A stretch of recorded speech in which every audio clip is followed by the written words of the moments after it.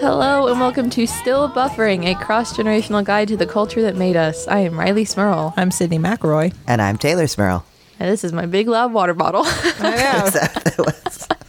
You started us off with a big old slurp there. I don't know why it does a... Oh no! Don't do that. Why does it do that? Don't do that. But why does it make that noise sounds after listeners want to hear? Why does it make that noise after I just take a sippy? I don't know. Oh, there's something wrong with the suction in there. I Anyways, don't No, know. don't do this is that. my emotional support water bottle. This is anti-ASMR now. Yeah. Make the worst sounds possible. Hey Riley, if you're gonna spew, spew in this. Then I needed to hand you a little paper cup, but I don't have one. I was just prepared. It doesn't work as well, though. No. I have an empty Diet Dr. Pepper can here. I don't want that. That'd be a trick. That'd be a trick. We have a no spew guarantee for this podcast. Yes. Slurping, spewing, just good stuff. Good stuff so far, y'all. Yeah. Great. We're doing great. All the sounds. All the sounds you can possibly make on a podcast. Riley just needs some French fries from Taco Bell. I just want and she'll nacho be fries fine. from Taco Bell and I'll be great. That's all I want right now. That's all I've been thinking about since I woke up at 8:30 this morning. Riley had a big fancy party last night. Yes. I should clarify, it was a nerd party. So it's not like it was a wild rager. It was the annual symposium we have for our scholarship event. That's just like all the people in the scholarship program and alums and professors and faculty members.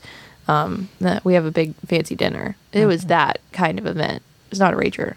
But I'm in the graduating class, so it was like our symposium because it's like planned by the seniors and it's about us. So it was our symposium. And I hung out with the other 7 people in my class afterwards. And we're all reminiscing on the good times and the memories. And then while we continued to have some beverages. Beverages. Beverages. Beverages. This is a new one for me. Yeah. Beverages. Thank you. No, it was sort of. It was as fancy as events get here In Huntington. in Huntington. Yeah. We were like, where's the fanciest place we can pick? Ah, the country club. Right there on a golf course. Yep. That sounds Yep. fancy. Literally right in the middle of it. Yeah. I mean, it's as fancy as we get Yeah. here. There was like chicken and ham, so this is And meatballs. West Virginia fancy. You could have chicken, ham, or meatball. Oh, wow.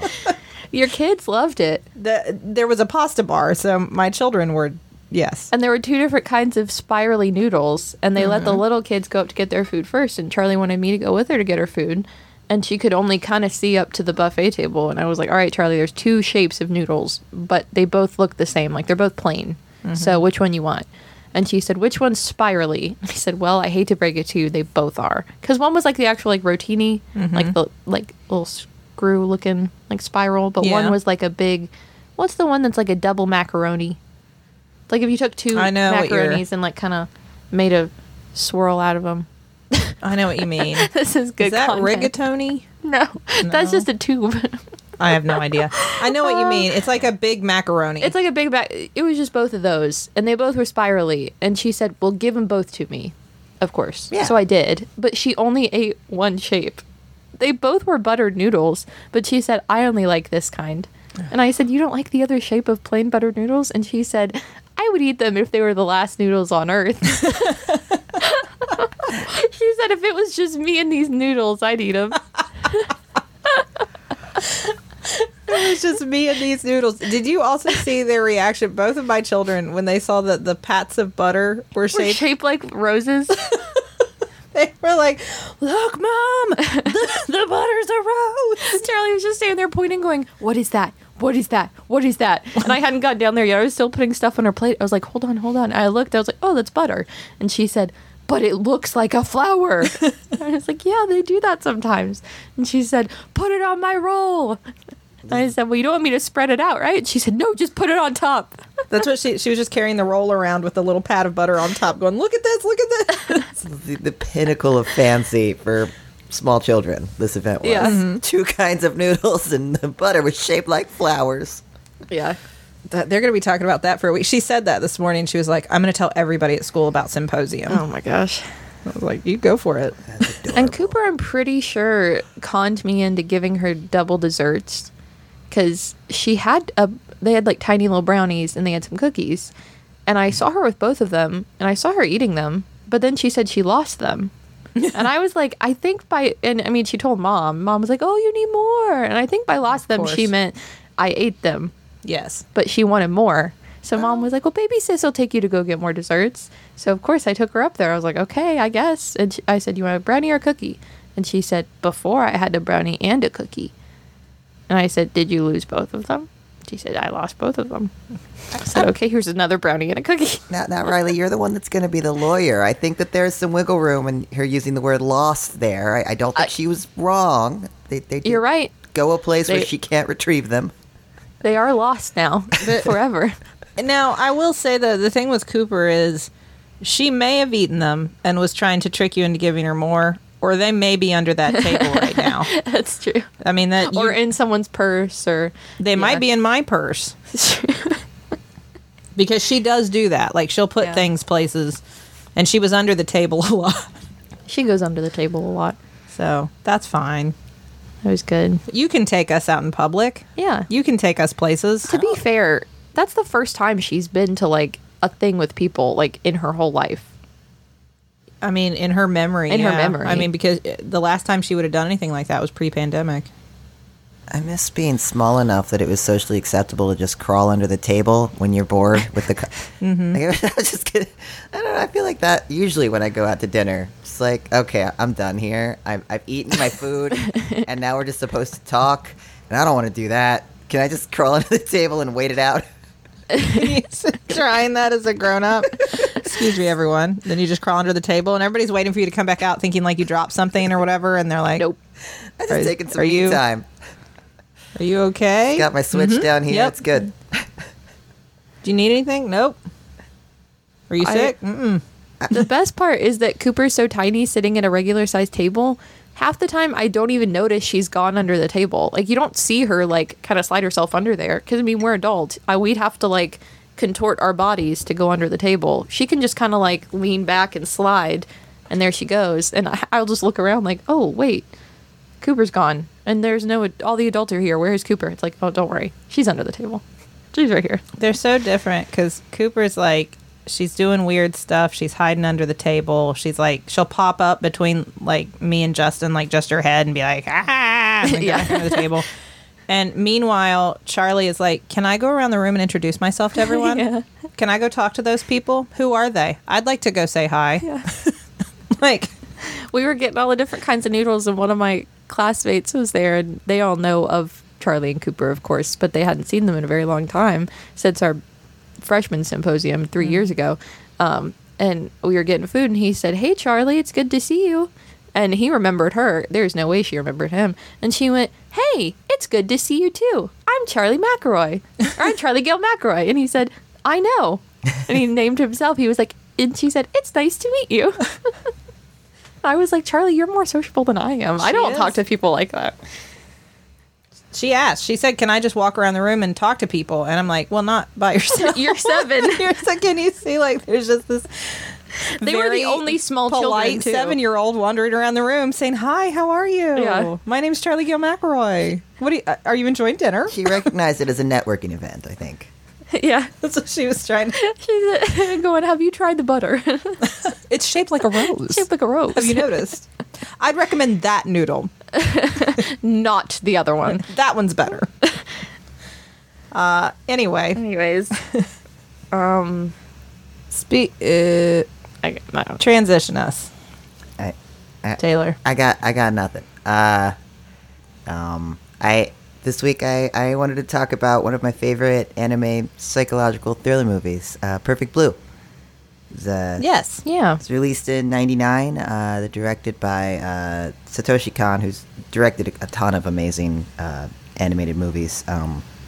Has influenced so many like mainstream American successes. Have been influenced by maybe outright just lifted scenes from his work, including Perfect Blue. It's a huge influence on Black Swan, which I think you can see after having watched the movie. It's like a direct scene that's copied in Requiem for a Dream from Perfect Blue. So very impactful director and film.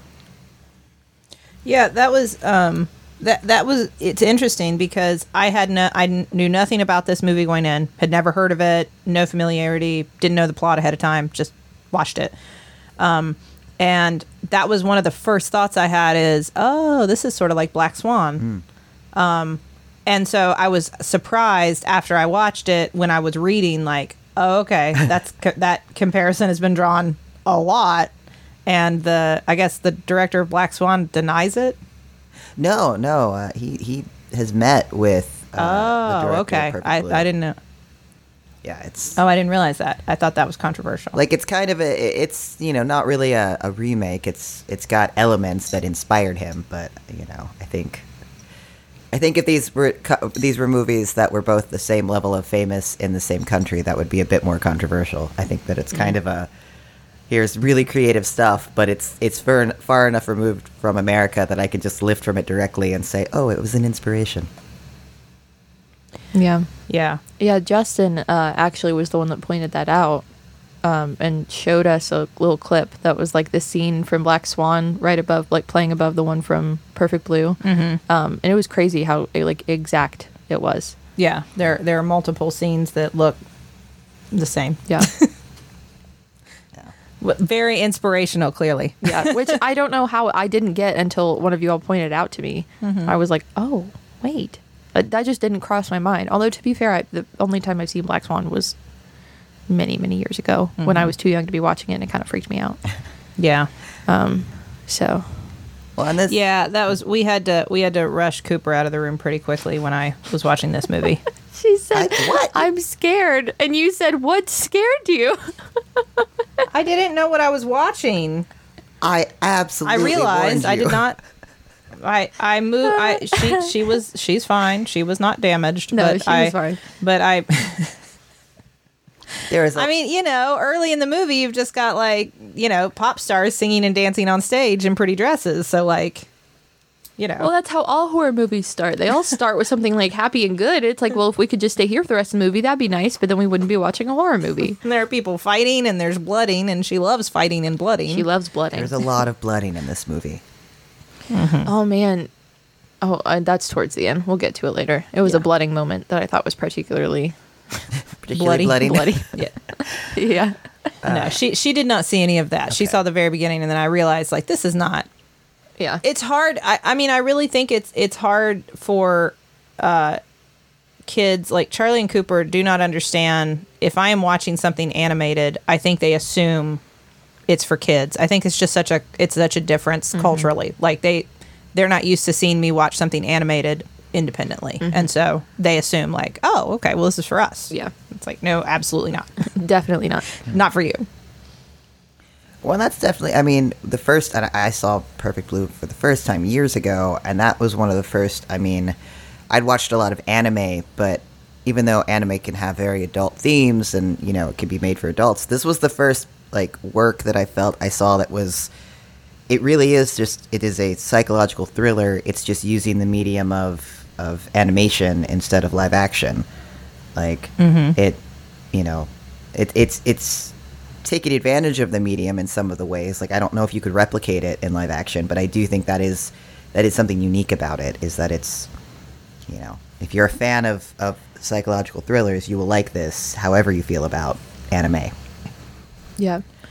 Well, I think it really, certainly in live action movies, they are able to accomplish that sense of what's real, what's fake, what is our protagonist, what are they dreaming or hallucinating or, and what is real.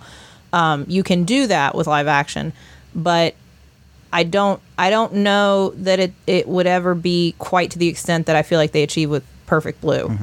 Scenes where I was watching thinking what is happening?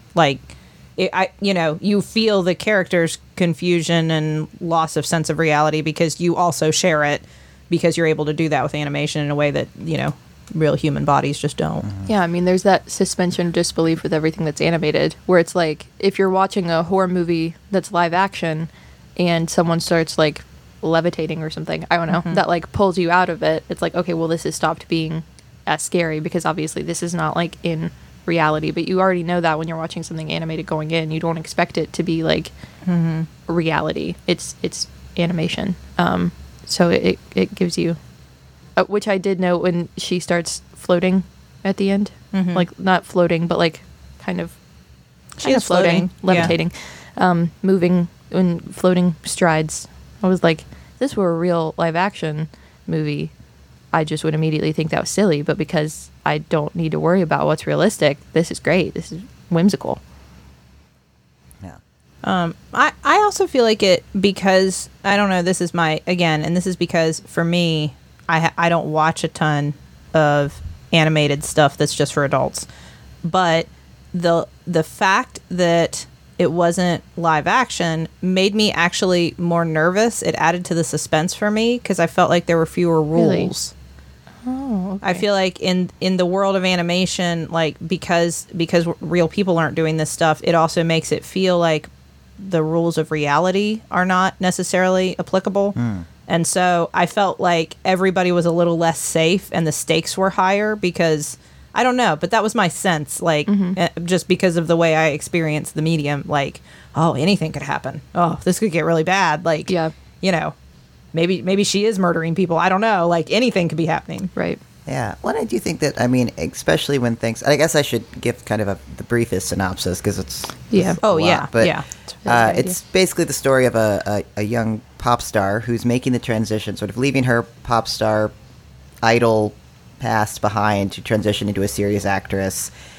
And she sort of is going through a bit of a breakdown as this is happening because she has a stalker. There's this other, there's a website that's sort of presenting itself as her. There's a lot of stuff that's kind of messing with her sense of self as she tries to make this transition in her career and in her own persona. And there's just the gradual breakdown of her as she changes.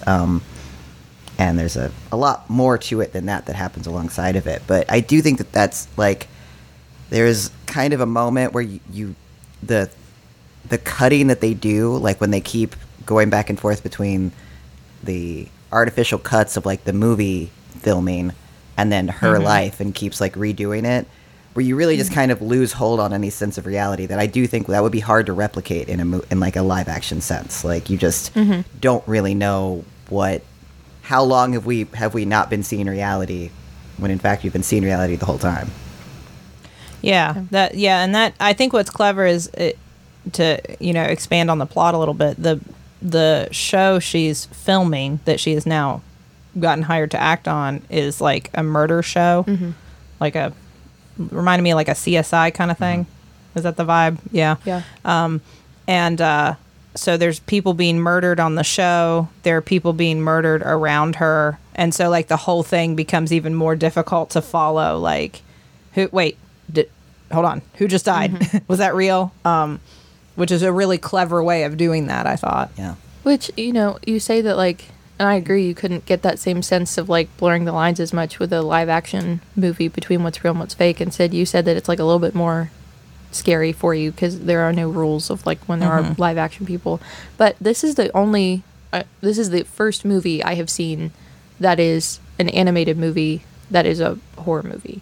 I feel like that the animation medium is not used as often for stories like that. I don't know why. Maybe I'm just, not aware of them. It's just not. I mean, I think it's cultural. Well, not here. Sure, yeah. Sure.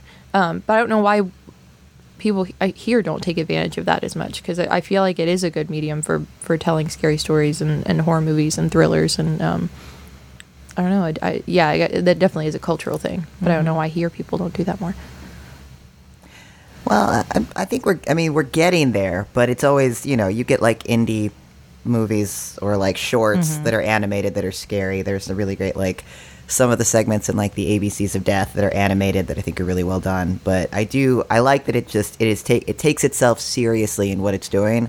And that was the director's vision. It was kind of like I could make, like I have a budget for like a B-rate live action film or like an A-grade animated film, I would rather make this movie animated than live action. Yeah. Well, and it really, like, if your story is compelling enough, which it is, then you know, the whatever the medium is, you're going to be able to connect with people. But I really think it adds to this. Which I don't know. I mean, I guess if you draw a direct comparison, it would be Black Swan. Yeah. Like, what would this look like if it was live action?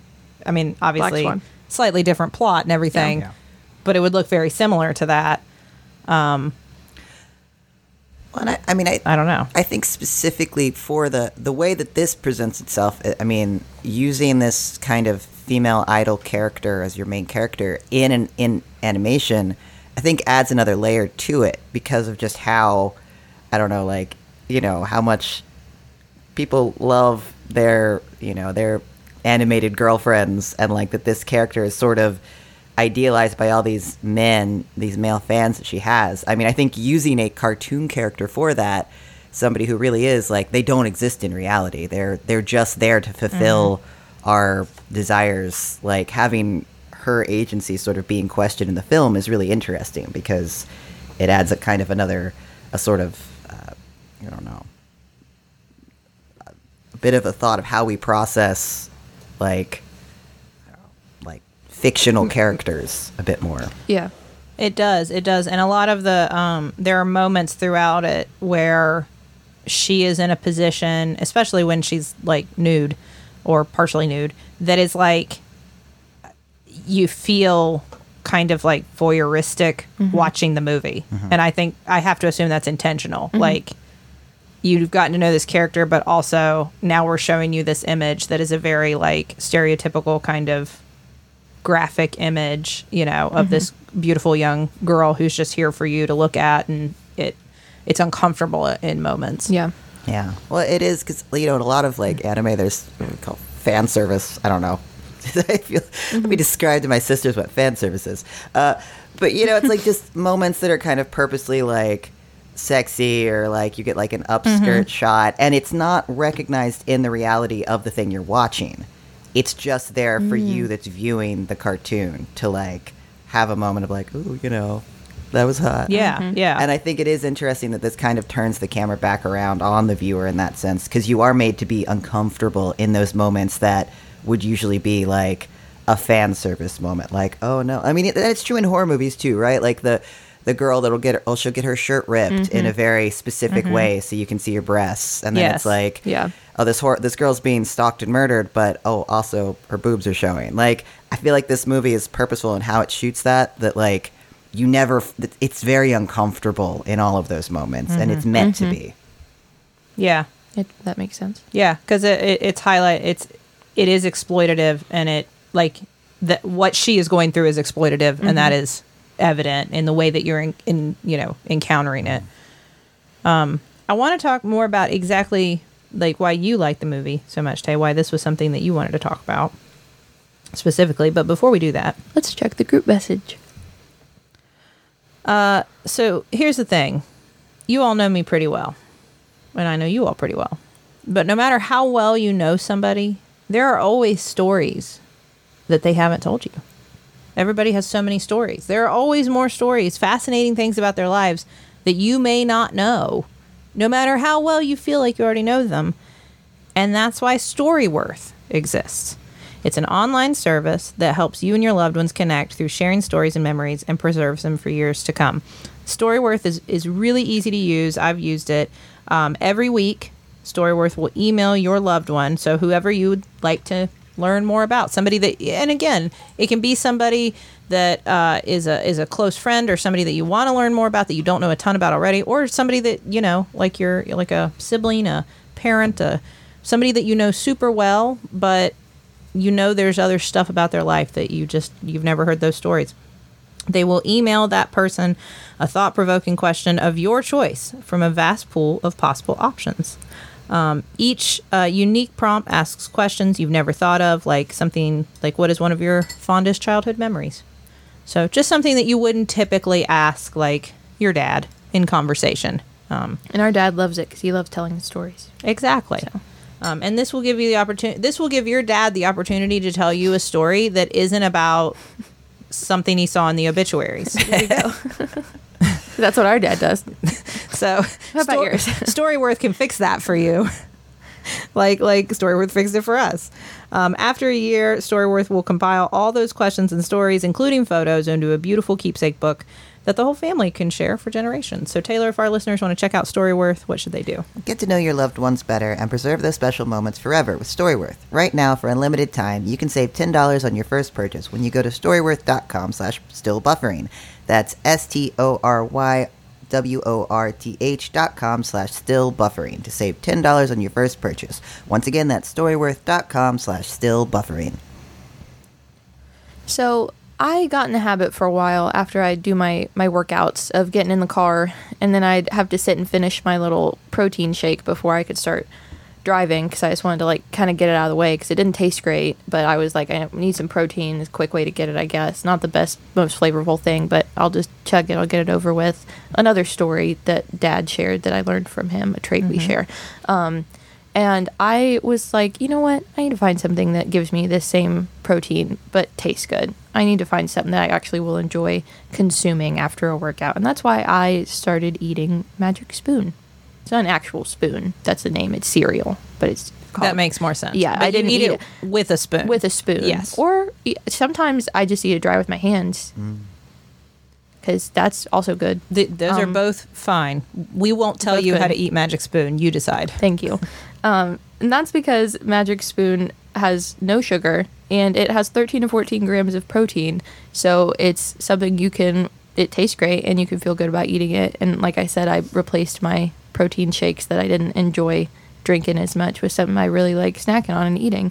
And it is gluten-free, grain-free, and soy-free. So fits all of your needs if that's something that you need to be aware of. And all the flavors that I mentioned, you can build your own box of a custom bundle. Choose from flavors like cocoa, fruity, frosted, peanut butter, blueberry, cinnamon, cookies and cream, and maple waffle, which sounds delicious. I have to say, personally, I do like the fruity. That's my favorite, but they all are great. There are lots of combinations, like mixing the cocoa with peanut butter. Tastes like a peanut butter cup. Lots of great combos you can try in there. I bet the blueberry and maple waffle will be good. They'd be like blueberry waffles. Oh, that would be good. That'd be good. And it tastes exactly like all the cereals you love from your childhood, but it's super nutritious, so you don't have to feel like you're eating all that sugar in the morning to start your day. So, Tay, if our listeners want to check out Magic Spoon, what should they do? Go to magicspoon.com/buffering to grab a custom bundle of cereal, and be sure to use our promo code BUFFERING at checkout to save $5 off your order. And Magic Spoon is so confident in their product, it's backed with a 100% happiness guarantee. So if you don't like it for any reason, they'll refund your money, no questions asked. Remember, get your next delicious bowl of cereal at magicspoon.com/buffering and use the code BUFFERING to save $5 off. So, Tay, aside from the fact that, I mean, it's a really good movie. It's really well done. And it also, like, as not just a psychological thriller, but as, like, a murder mystery, I didn't know what was happening until the end. Yeah. Like, it really, I mean, at least for me, I mean, maybe you all figured it out, but No. it succeeded for me. Like, Yeah. I didn't know what the result was going to be, who committed the murders, and what was actually going on with our main character. Like, was any of it, what was real, what was fake? I really was confused. But aside from those, like, obvious reasons, why did you pick this movie? Well, I mean, it made a huge impact on me because it was kind of a combination of two things that I love. I've always loved horror movies, and I also love anime. And I also think that it's, you know, in the way that we just talked about with, like, you know, I don't know, idols, like cartoon idols, like, it's a bit of a self-aware send-up of that, but also in the horror movie genre. I love, like that's why I like Scream so much, because it's self-aware. It knows the medium that it's set in, and it's playing with those tropes.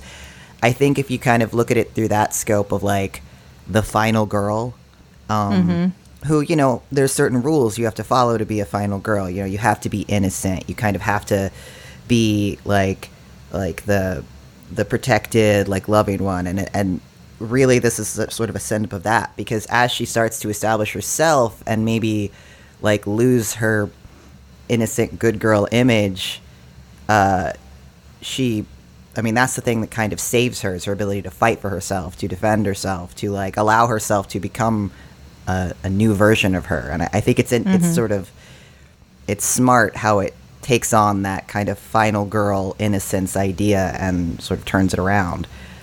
Gives the final girl agency in her own existence. It is nice too that, like, because I mean, for a while, I mean, was I the only one who was like fooled for a while? Like, I did think maybe she was murdering people, or like, Oh yeah, had two personalities that, yeah. like, she killed her own fish, maybe. Like, Yeah. I mean, what? Okay. I think they do a good job of wanting you to think that, Okay. like wanting to trick you in that way. Because I mean, then they subvert it and they want to get you. Well, I just want to make sure it wasn't just me. Like, No, I really was. Yeah. Which, again, may have been informed by the fact that I kept thinking, like, oh, this is like Black Swan. You know? But I like that they didn't end up, like, that wasn't the solution. I mean, I guess we're sort of spoiling the movie. That's not what's going on. No. And I liked that, though, because I feel like the idea of a young woman sort of being forced into one mold, realizing it's not right for her and wanting to go a new direction, and like having to take chances and work hard to do that, even when there's pressure not to. I feel like that the idea that would immediately cause her to like murder people, you know, like that she wouldn't be able to handle it. Yeah. Like that, of course, it would be stressful. Of course, you would have to like process it. Of course, that at times that could, you know, cause you to second guess and question, but it's not necessarily something that she couldn't achieve. It is something she can achieve, and she does by the end, which is sort of like you said, more like a horror movie where like she is tough and strong enough by the end, even if she was the good girl, the quiet girl, the bookish girl, whatever whatever our typical horror movie final girl usually starts out to be. It's like that like Good for Her, like thriller movie trope that are movies like what was the one with that just came out? This is an awful bit of content, but it's the one where the woman like inherits all the Knives Out. Yes. Yeah. Like that kind of movie, or Gone Girl or anything like that. Like the woman it's not your stereotypical final girl of a thriller movie, and she still gets that moment at the end of like that. Oh, good for her. She got what her moment, or she got her revenge, or she got whatever. It definitely falls into that sort of category, I think. Yes.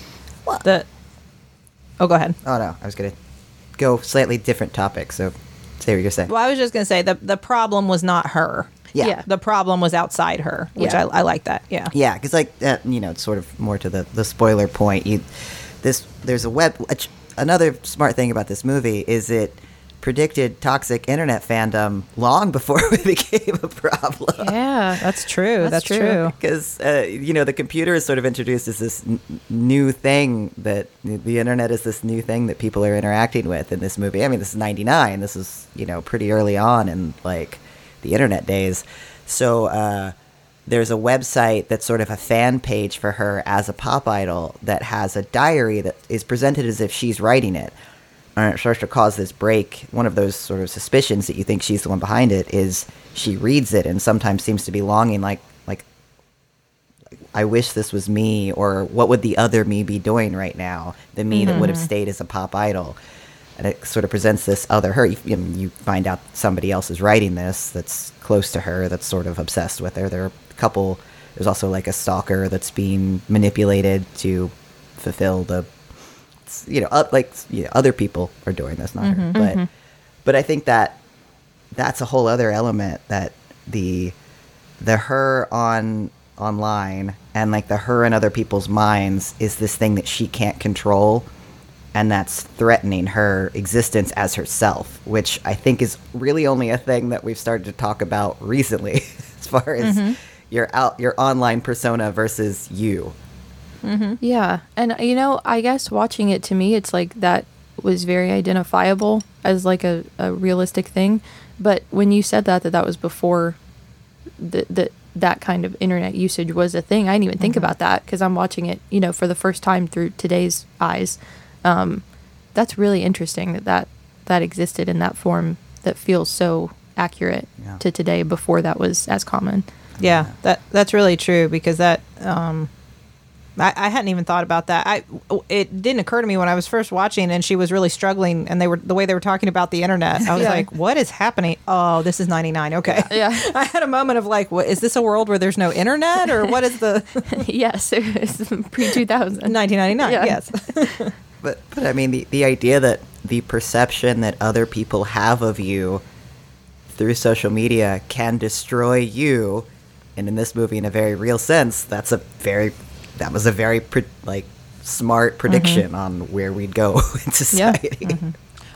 or that like the you that is most desirable or valuable or should exist is not up to you. Like the idea, like I know you want to do this new thing for you, and this is a choice you've made, but everyone else has decided otherwise, and so we're going to kill the new you in order for the old you to continue to survive because we liked it better. Yeah. Which Wow. I will say that final scene too. Not the final scene, but like the sequence when she's being chased, and Rumi is the character's name. We're just spoiling the movie, aren't we? Yeah. I mean, it's I think with movies that have been out for a certain amount of years, I think that's okay, right? Yeah. you had 23 years to see this movie. Yeah. That's a good point. When she is chasing her, and as she keeps looking back at her, she's fluctuating between her real self or this vision, like she's chasing herself, but her pop idol self is chasing her new self. When she is floating towards her and like sort of leaping from building to building gracefully, and then she's carrying an umbrella. Yeah. Yeah. And that whole sequence, I was thinking about like, oh my God, this is supremely upsetting. Like it is. It's creepy. It's disturbing. It's scary. It's intense. And it really is in a way that like, because she is being pursued in a way that it's unrealistic. Like there's no way this person could have followed her through this, but I don't know. I just thought it was so well done and upsetting, and I really didn't know where we were going. She also seemed like the size of her, like she seemed really tall and like larger than the other, like the perspective kept skewing. I Yeah. don't know. I just found it very effective. Well, and that sequence had that scene I mentioned that was like, I thought the blooding was particularly like gruesome. blooding. Because it just kind of like, you hear like a stab, I guess, and then there's nothing, and then it's just kind of all at once, like blood, just all at once. But it That's also not really how blooding works, but well, Sydney, That's some good anime blooding. Though. people don't float either. that's true. But I hadn't even thought about it until you described it earlier, but it had one of those like fan service moments you were talking about right there, as she's kind of like stumbling away, and she bends over, and like her skirt, you know what I mean? Like you see like her bottom, her butt, if you will. Yes. You see under her skirt, but I mean it's not like in a particularly sexy way, because she No. is like literally stumbling away as she is bleeding into the street. Like it's very like gruesome. But I thought that was interesting that you get that moment that's like, oh wait, why are we going here now? But now that you describe that sort of like idea, that makes a lot more sense. That was that moment was there. Yeah. I think those, and then a couple of the different scenes where she is up on the stage, like she does like the filmed like stripper scene, but then like there are a couple references to that where like her shirt is torn open and she's like sort of falling kind of gracefully with her head thrown back, and I mean, and it's very like, and it's in a scene of sexual assault and violence, and you know, it's upsetting, but like it's clearly the way that it's depicted, it's like oh okay, Yeah. it's very uncomfortable. Yeah. Well, and I mean, it's interesting in the sense that, you know, her going from pop idol to an actress seems to be the thing that she desires to do, but she's still kind of moving from commodity to commodity in the way that people treat her, which is a bit like, as I think that the movie kind of ends on I don't want a positive note, that's a bit of a stretch, but you feel like, oh good, she's allowed to be herself, but there is still this sort of like frame around it of she's just changed into something else that is meant to be viewed and consumed, which doesn't feel great because of how that was presented to us, you know? Yeah. It was a bit ominous also, that Yeah. ending right there. I thought that was ominous, Yeah. and I do think like it's really on the nose, but I mean it's true. The fact that she's like, I really want to be an actress, and she gets this teeny part like with a line, and then like her next chance, like, okay, fine, you want a bigger part? Here's what the scene is, and it's, you know, a really violent sexual scene. Like if you want, this is what you have to go through Right. if you want to be an actress. Which is, I mean, I'm not an actress, but I imagine there are a lot of people who pursue that career who would say that feels very, not literally necessarily, but you know what I mean? Like, that is what it takes if you want to be a woman and pursue Yeah. that. Well, and that There you putting go. yourself in those scenes and in those characters messes with your continued sense of like reality afterwards, I have to imagine. Like living in that moment multiple times to shoot a scene or shoot a film or a show or whatever, and then trying to separate that you just, I mean, lived through. It's acting, but I mean, you did, like, you are having to look like you were experiencing this kind of thing and then go back to reality. I have to imagine that sort of feeling that you see in her is relatable for a lot of actors as well. But, you know, overall, I have to say, Tay, I was really impressed because Me I am, like I said, I don't watch a ton of anime on my own, usually because you have suggested it. And I was really impressed how I often forgot, like, it just felt like a really well done horror psychological thriller. And the medium was not so much like the big thing. I don't know. I always found like that was a bit of a barrier for me, to be completely honest. I know I always take a lot of flack for saying this on the internet, but it just is. I watch a lot of animated stuff with my kids. I tend to have this sort of break in my brain, like, okay, now the kids are asleep, it's time for adult time. I want to watch some live action, you know, humans doing stuff. And I know that's my own thing. I'm not, this is not judgment, but like, this transcended that for me. Yeah. Well, I'm glad you feel that way. And I mean, you know, I've made this argument before on this show about how sometimes the best form for something isn't always a live action film. You know, sometimes a comic is at its best in its original form as a comic. And it's really about using, like, different mediums offer up different advantages. And so taking advantages of that what that medium has to offer is how you make something good. And I think that this isn't just, it happens to be animated. It's purposely animated, and the animation is making it better than it could be in ways that, you know, film couldn't reproduce. I mean, even like the way that people are drawn, like you were mentioning, like the one character getting sort of taller when she's chasing her, but even like the distortion of faces that subtly happens that kind of is creepy, you know, like the way Yeah, it's like very eyes unsettling. sometimes seem too far apart on the face, like that kind of stuff that you couldn't.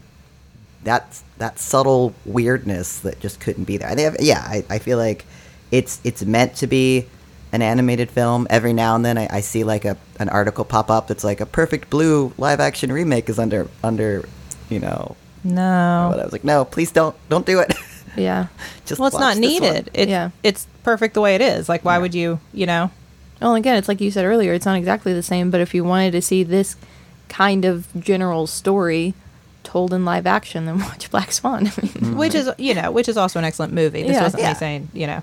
But the only other thing I did mention before we're done, I really appreciated that when you figure out who the murderer actually is, and especially the reasons she's doing it, she was a former pop idol. That, I mean, like, the sense I get is like society got done with her. She got old. She was less attractive. We're done with you now. You don't get to, we're not going to celebrate you and love you anymore because you don't look like we want you to look. So we're done with you. Taylor Swift wrote a song about that. Well, there you go.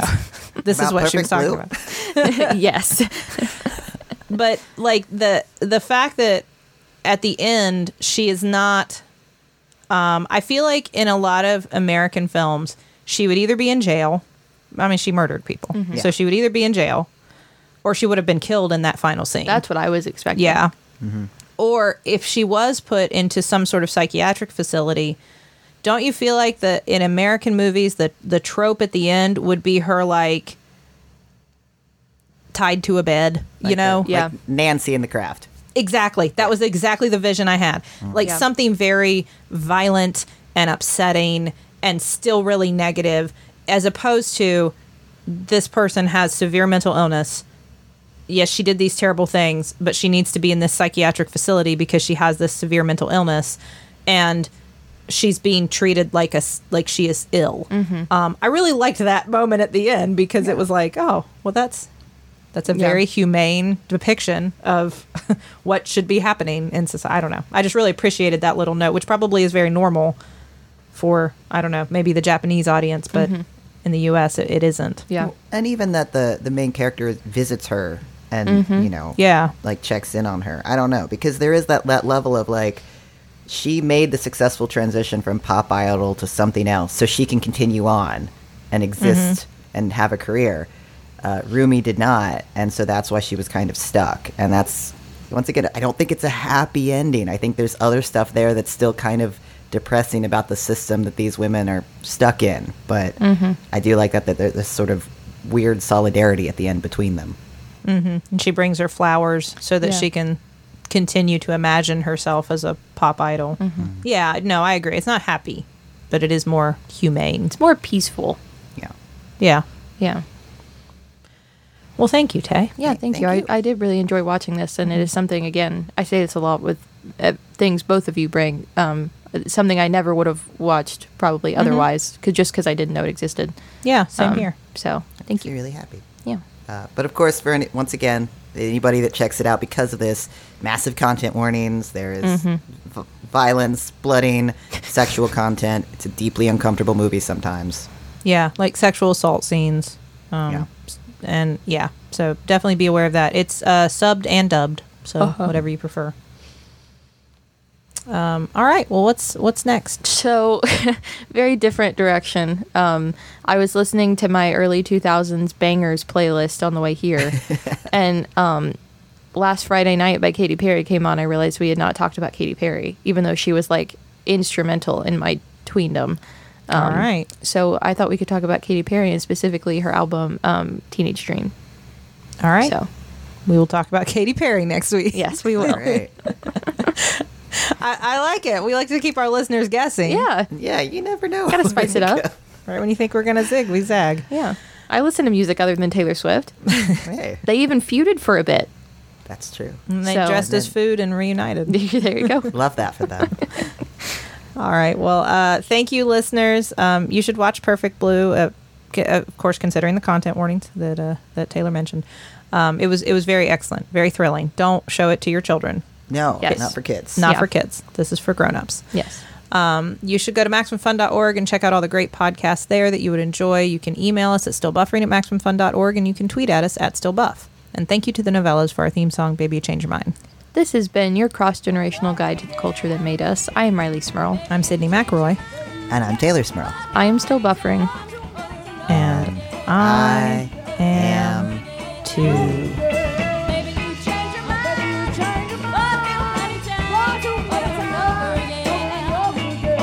Can we get those nacho fries now? Yes, I am. Oh my god, I'm so Nacho fry. I love nacho fries. Nacho fries are my fries. Okay. Oh no. Is that good? No. Hi, I'm Biz, host of One Bad Mother. Whether you're a parent or just know kids exist in the world, join us each week as we honestly share what it's like to be a parent. I signed my stepson up for a camp that is actually in another state. I feel really stupid, and I don't think we're going to get the money back. And then he found out that the car manual is a book about cars. So now he's reading our car manual. So join us each week as we judge less, laugh more, and remind you that you are doing a great job.